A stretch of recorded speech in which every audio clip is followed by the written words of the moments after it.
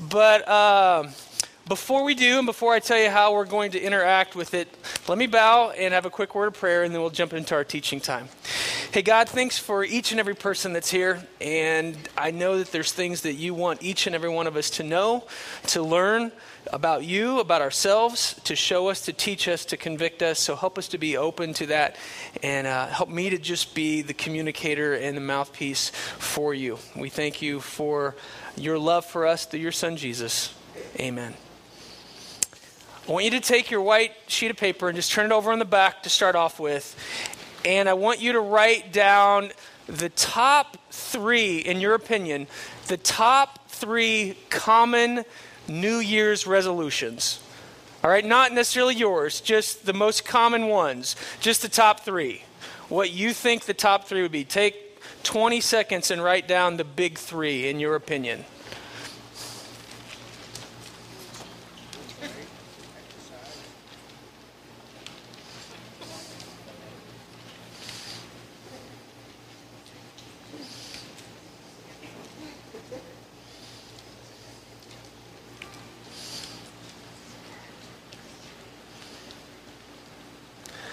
All right, you got it? Now, I did some research on the internet, so you know it has to be true if it's on the internet, right? And this is what they said, according to Google, were the most common New Year's resolutions. Number 10, spend more time with family. 9, fall in love. Some of you are laughing about that. Number 8, help others in their dreams. I thought that one was kind of interesting. 7, quit smoking. 6, learn something exciting. 5, staying fit and healthy. 4, enjoy life to the fullest. 3, spend less, save more. 2, getting organized. And number 1, lose weight. So how did you do on that?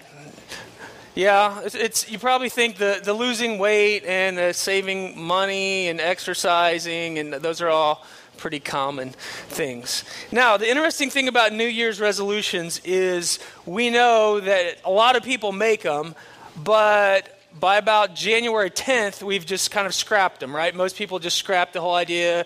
You're like, screw it, I'm just going back to 2012's plan and just going to do it the way I did it before. And so I was thinking about why that is the case. And I'm sure there are a lot of reasons of why New Year's resolutions don't work. But I want to point out 2 of them this morning. These are not the only 2. These are just 2 that came to mind for me.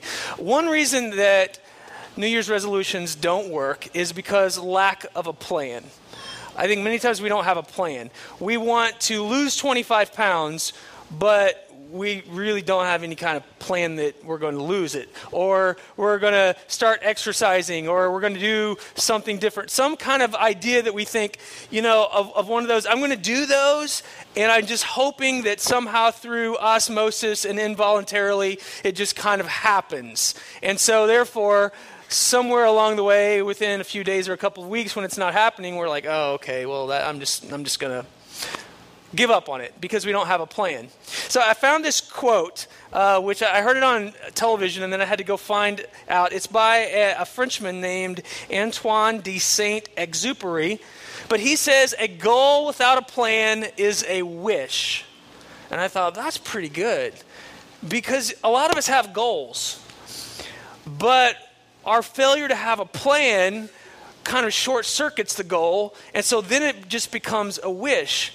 And in many ways, New Year's resolutions for a lot of us are just these goals that we have that never end up happening because we have no plan to make them happen. So that's one reason that New Year's resolutions never work, is there's no plan. The second reason, or a second reason, is the principle of investments. Okay, this is the principle of investments. Small investments over time have a cumulative value. Small investments over time have a cumulative value. Now, we may look at that and try to think about it, but you already really know that it works.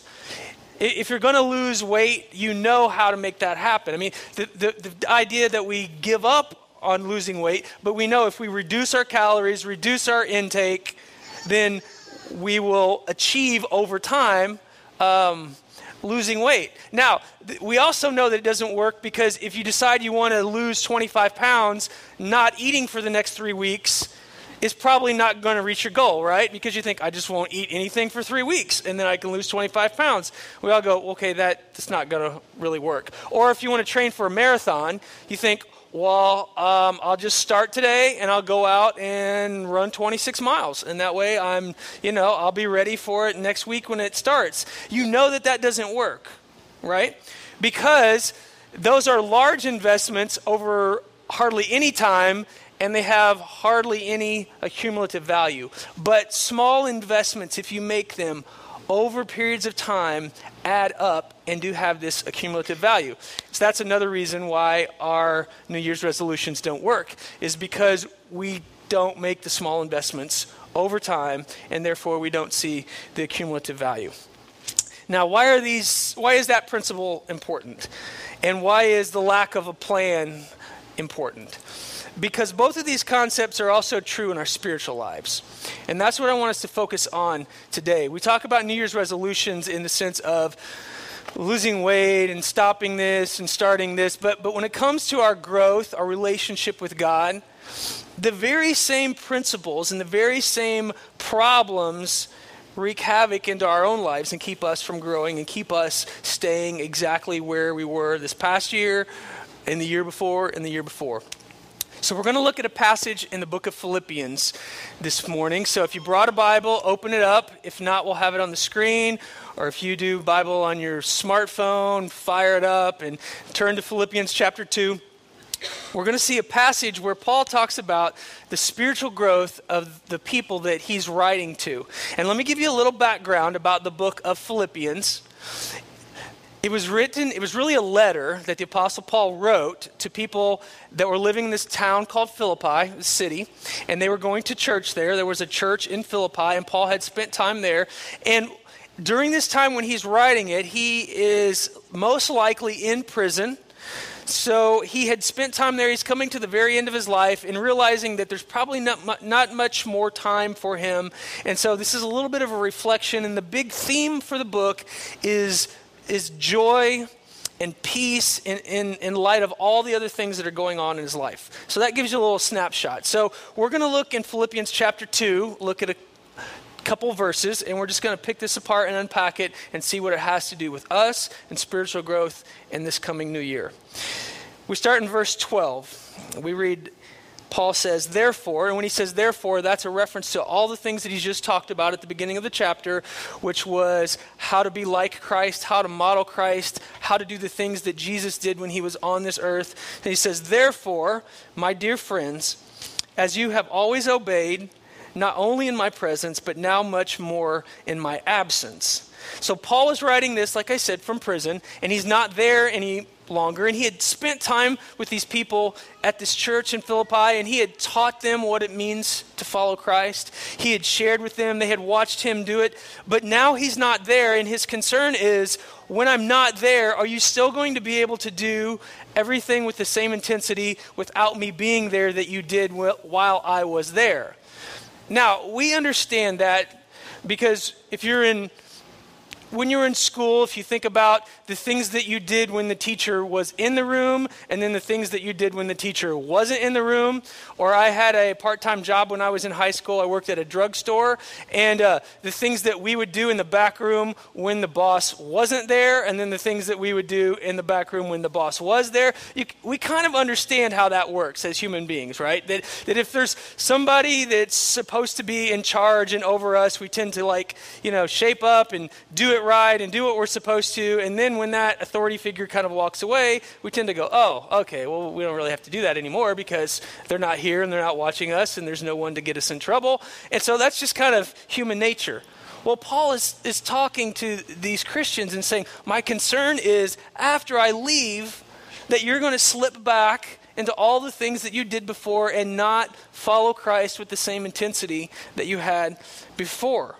So Paul understood that. So he goes on in the second part of verse 12 and tells us, therefore, my dear brothers, as you have always obeyed, not only in my presence, but now much more in my absence, continue to work out your salvation which I think is a call to action that Paul is talking about. Now don't misunderstand. He's not saying that our salvation, our eternal life, our faith is based on our works. That's not what he's saying. It's not that we earn our way of being accepted by God. That's not what he's saying at all. In fact, Paul is telling us the importance of growing and maturing now that we have a relationship with Christ.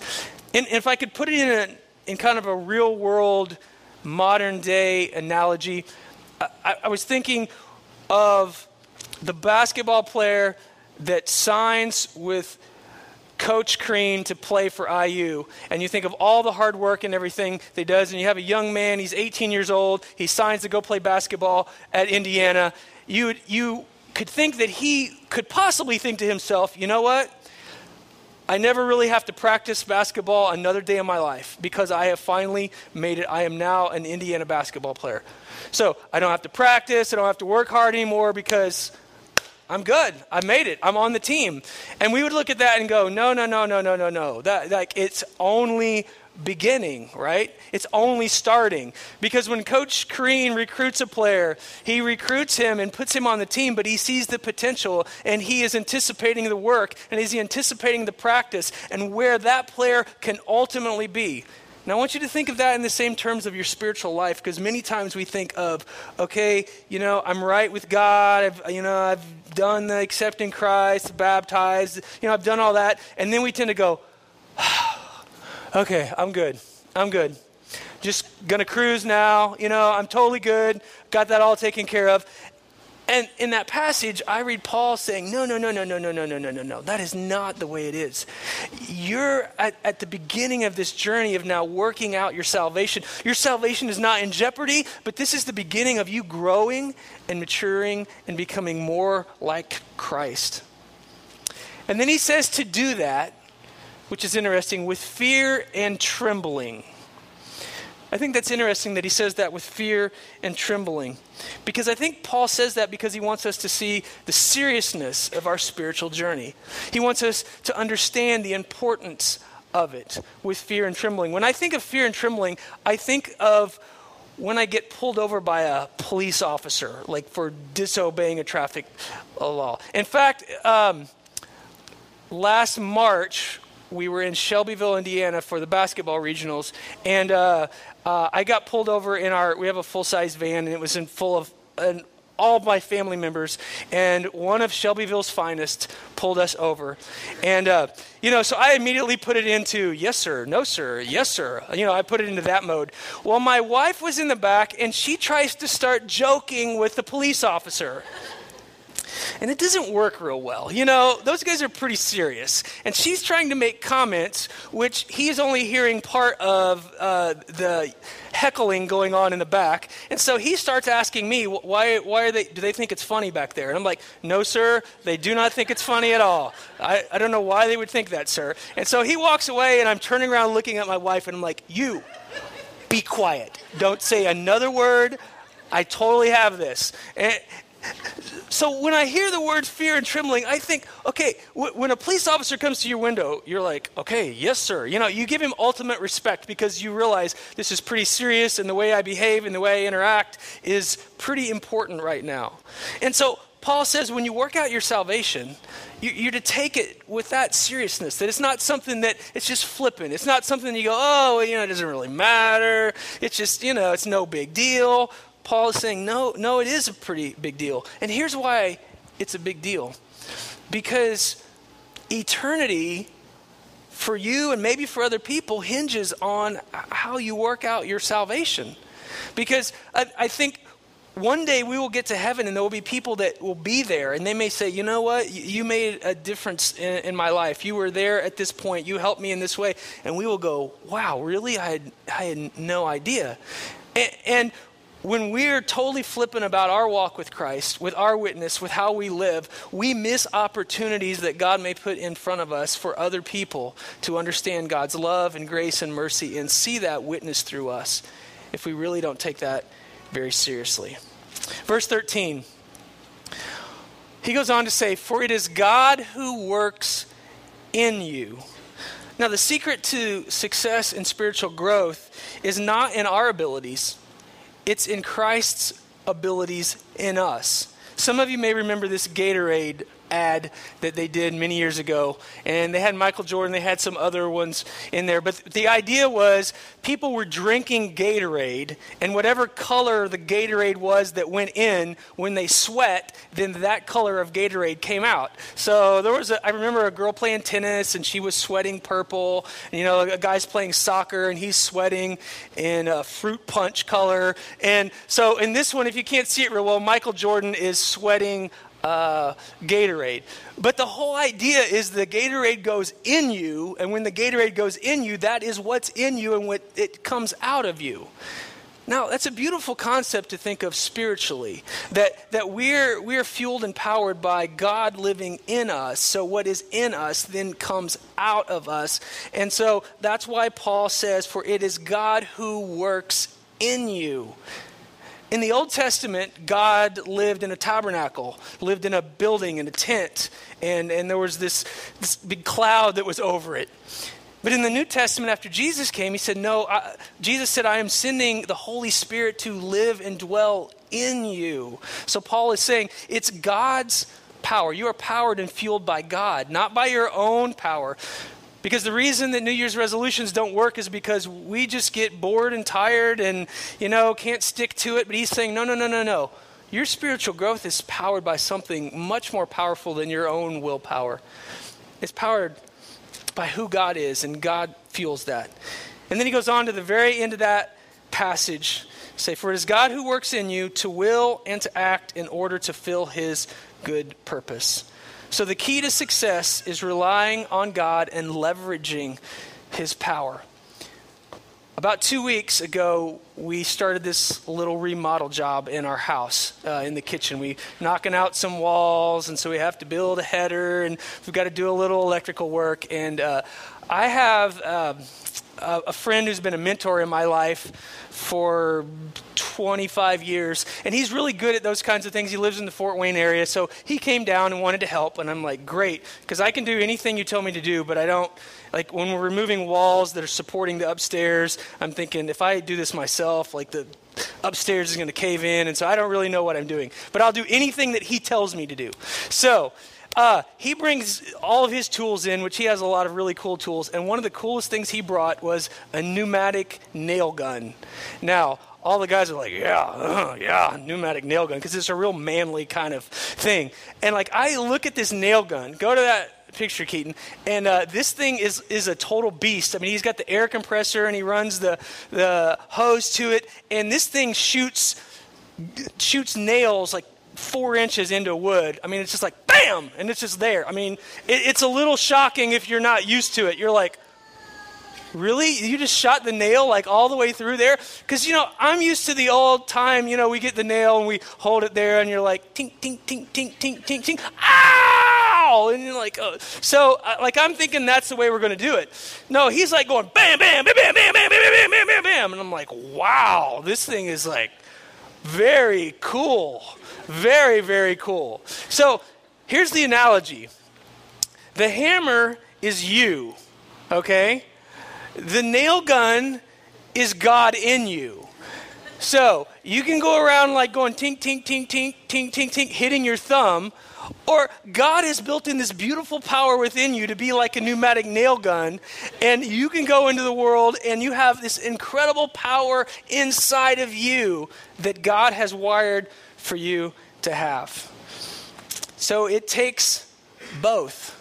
It takes you and God powering through you for spiritual growth. Now, I want to challenge you in 4 different areas for 2013, and those are on your sheet, and we're going to go through those 4 areas, and I'm going to explain them each one briefly, and then after that, I'm going to go through and give you a little time and ask you to take some time and think about each one and maybe fill in that space below. These are not the only 4 areas that I think that someone should work on, but these are 4 areas that God challenged me with, and I want to share them with you. First challenge I want to ask you to do is set a goal and a plan for spiritual disciplines in 2013. spiritual disciplines. Now, what are spiritual disciplines? Spiritual disciplines are things like reading your Bible and praying and fasting and journaling and spending time alone. Those are all things. Anything that would help you grow in your walk with God and spend time with Him. Now, sometimes at Exodus we call that hear and respond. That's another word that we use, and Matt talks about that a lot. So how do you hear and how do you respond? How do I know God? How do I recognize God's voice? Well, the more that you grow in spiritual disciplines, the more that you will be able to hear God's voice and respond to Him. So I want to challenge you to do those things, because the principle that we talked about earlier, remember, small investments over time have an accumulative value. So I want to challenge you in spiritual disciplines. The second area, I want to challenge you to make a plan for community. Now, sometimes in Exodus speak, we call that life together, community. But God designed you and wired you to experience life and growth in Christ with other people. Not on an island, not by yourself, but with other people. People that you get to know, people that you have friendships with, relationships with, people that get to know on a deeper level. Some of you are involved in life groups that meet on some periodic basis, and some of those are social reasons, some of those are reasons where you get to interact and learn together, but you need other people in your life. And I want to challenge you to figure out a way to make sure that you are in a community with spiritual friends and mentors this coming year, because you have to have that. You have to have that through the good times. You have to have it through the bad times. You have to have it through the hills and the valleys. And so I want to encourage you to take that on this year, and you need a plan. It just is not going to happen. So the third area is set a goal and make a plan for spiritual gifts.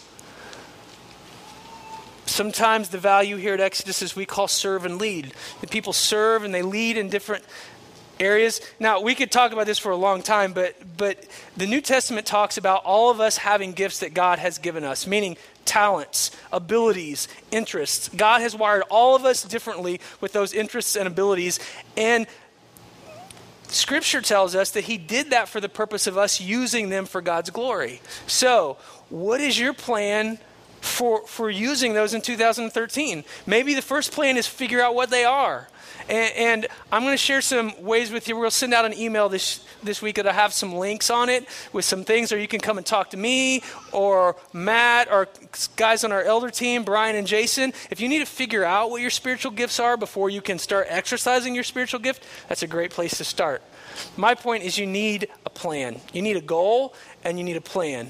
For some of you, you know what they are, but maybe God's prompting you to use that spiritual gift in an area here, maybe at Exodus, maybe it's with our kids ministry, maybe it's with Up and Down team, maybe it's showing leadership in some ministry that we haven't even started because there's a lack of leadership. Maybe it's in the community.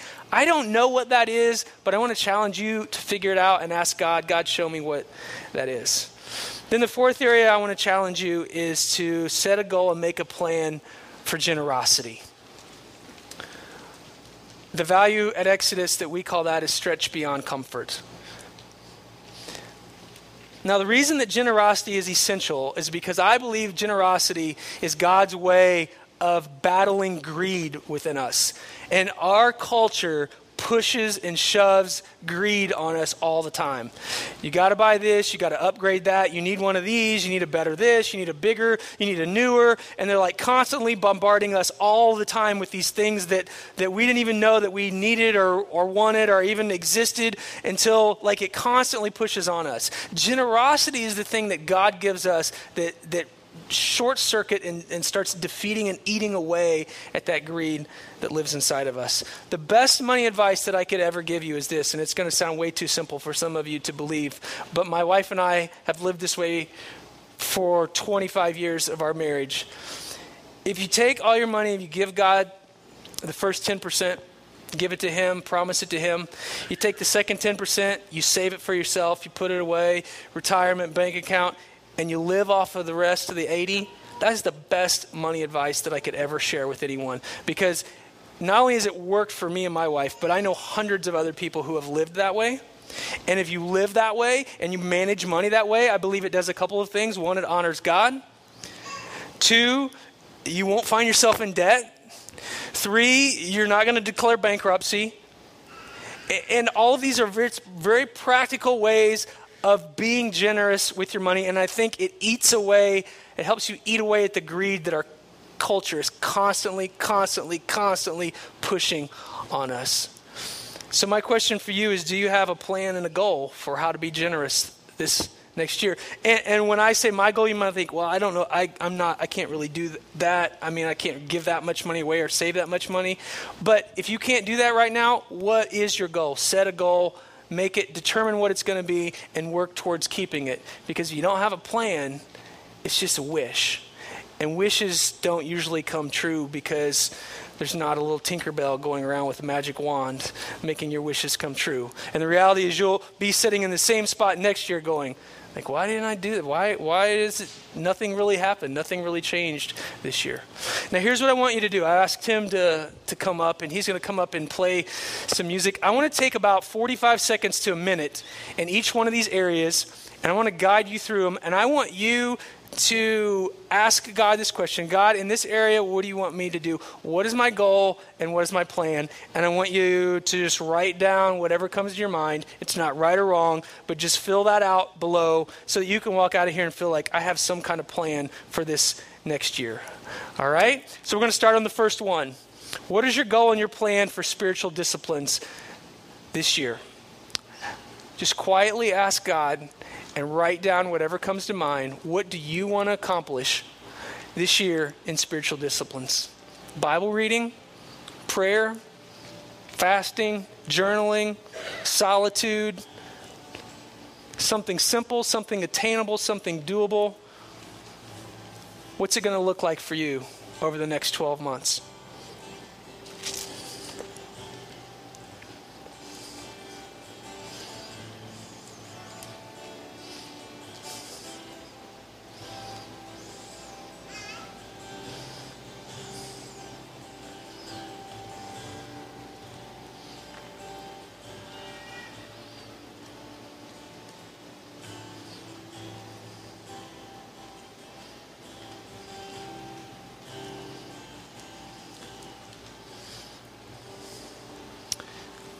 Let's go to community. Number 2. What do you need to do? Ask God what you need to do to develop community in your life, or to strengthen community in your life, or to pour community into other people in your life. Maybe it's getting in a life group here at Exodus. Maybe it's starting a group. Maybe it's getting a group of friends. Maybe it's a Bible study at work. Maybe I don't know what it looks like for you, but ask God, God, what do I want to accomplish? How do I need community? How can I grow? What is my goal and what is my plan? Take a few seconds and think about that and write down whatever God gives you.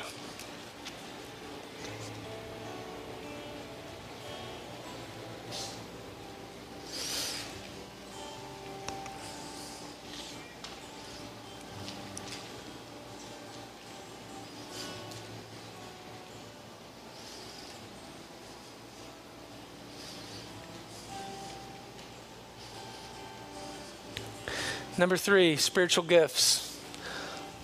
What's your goal and what's your plan for 2013? Ask God that question and just listen to what he says. Maybe it is finding out what your spiritual gifts are. Maybe it's talking to somebody who knows you really well and saying, well, what kind of things am I good at?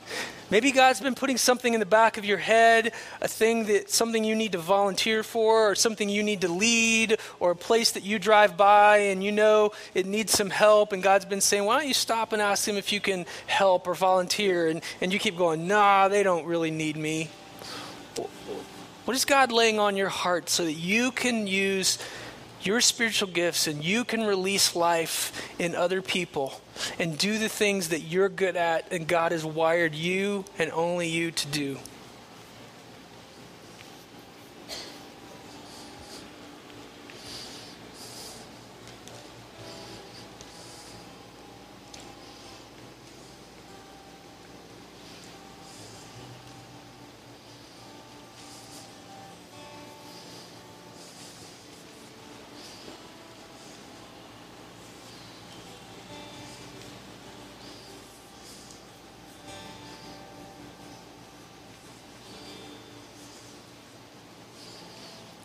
And then number 4, generosity.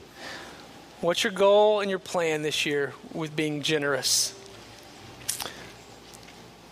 How does God want you to share the resources that he's given you? How does he want you to trust him that you're turning them over and you're releasing them for his work? How does he want you to have some kind of regular plan of being generous? Not just sporadic or, well, when I think about it, or when I ever have too much, then I'll give some. No, I think being generous means coming up with a goal and a plan, and those small investments over time have an accumulative value and make a difference in your life and a difference in other people's lives. So think about that for a second and write down what God lays on your heart. What's your plan for the next 12 months in being generous?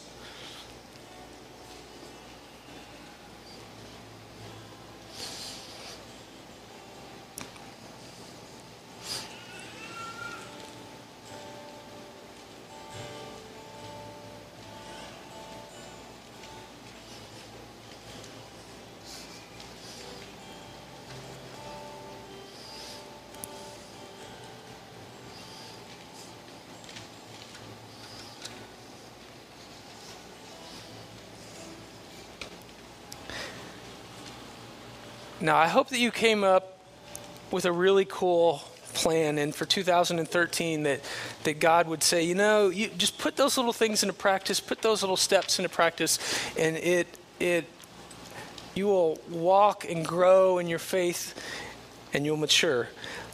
But one of the things you might not do is you'll lose this piece of paper, because that's what I would do. I would lose the piece of paper. So if you want to, it's just an idea. Take a picture of it with your camera on your phone, because usually my wife doesn't know where her phone is, but usually most people know where your phone is. And so if you take a picture of it, then you'll always have it, and when you lose the paper, then it's no big deal because it's right there on your phone. Just trying to help, okay? Just saying. But hopefully my goal is, because as one of your pastors who love you and care about you, I want you to have a great 2013. And I think collectively, it excites me to think if all of us carried out the things that we have on this piece of paper, the difference that Christ would make in Bloomington and around the world would be significant, deeply significant, not only in our lives, but in other people's lives, because we simply carried out this plan and this goal, and it wasn't just a wish, and we weren't sitting here next year going, oh, I should have done that, and I should have done this. It's a plan for growth. So let me say a prayer for you, and we wrap up our teaching time. Hey, God, I just pray for each one of those pieces of paper that are in this room, 125 of them, or however many that is. And I pray for your blessing upon them. I pray for each person that they would now be empowered by you to go out and just carry out that plan and just work on their spiritual disciplines and Father, make those small investments of time that have an accumulative value, that they would get involved in community and other people and not only grow from that experience, but be able to bless other people in that experience, that they would use their spiritual gifts and serve and make a difference and use the things that you wired them to do and be able to contribute and give back. And Father, then they would be able to be generous and take the resources that are really yours that you give us and entrust to us, and we would steward them and entrust them back to you, and then save some for ourselves, and then live with the rest and have this margin in our lives where we handle money in a way that's not in a crisis mode, but in a way that honors you. Bless this plan for each person, and Father, accumulatively just bless it so that it makes a difference in this community, in Bloomington, in this state, in our country, and even maybe to the far corners of the world. Father, thank you for your love for us. Thank you for allowing us to work out our salvation, and thank you for being at work in our lives. And it's in Jesus' name that we pray. Amen. We're going to move to a time of response.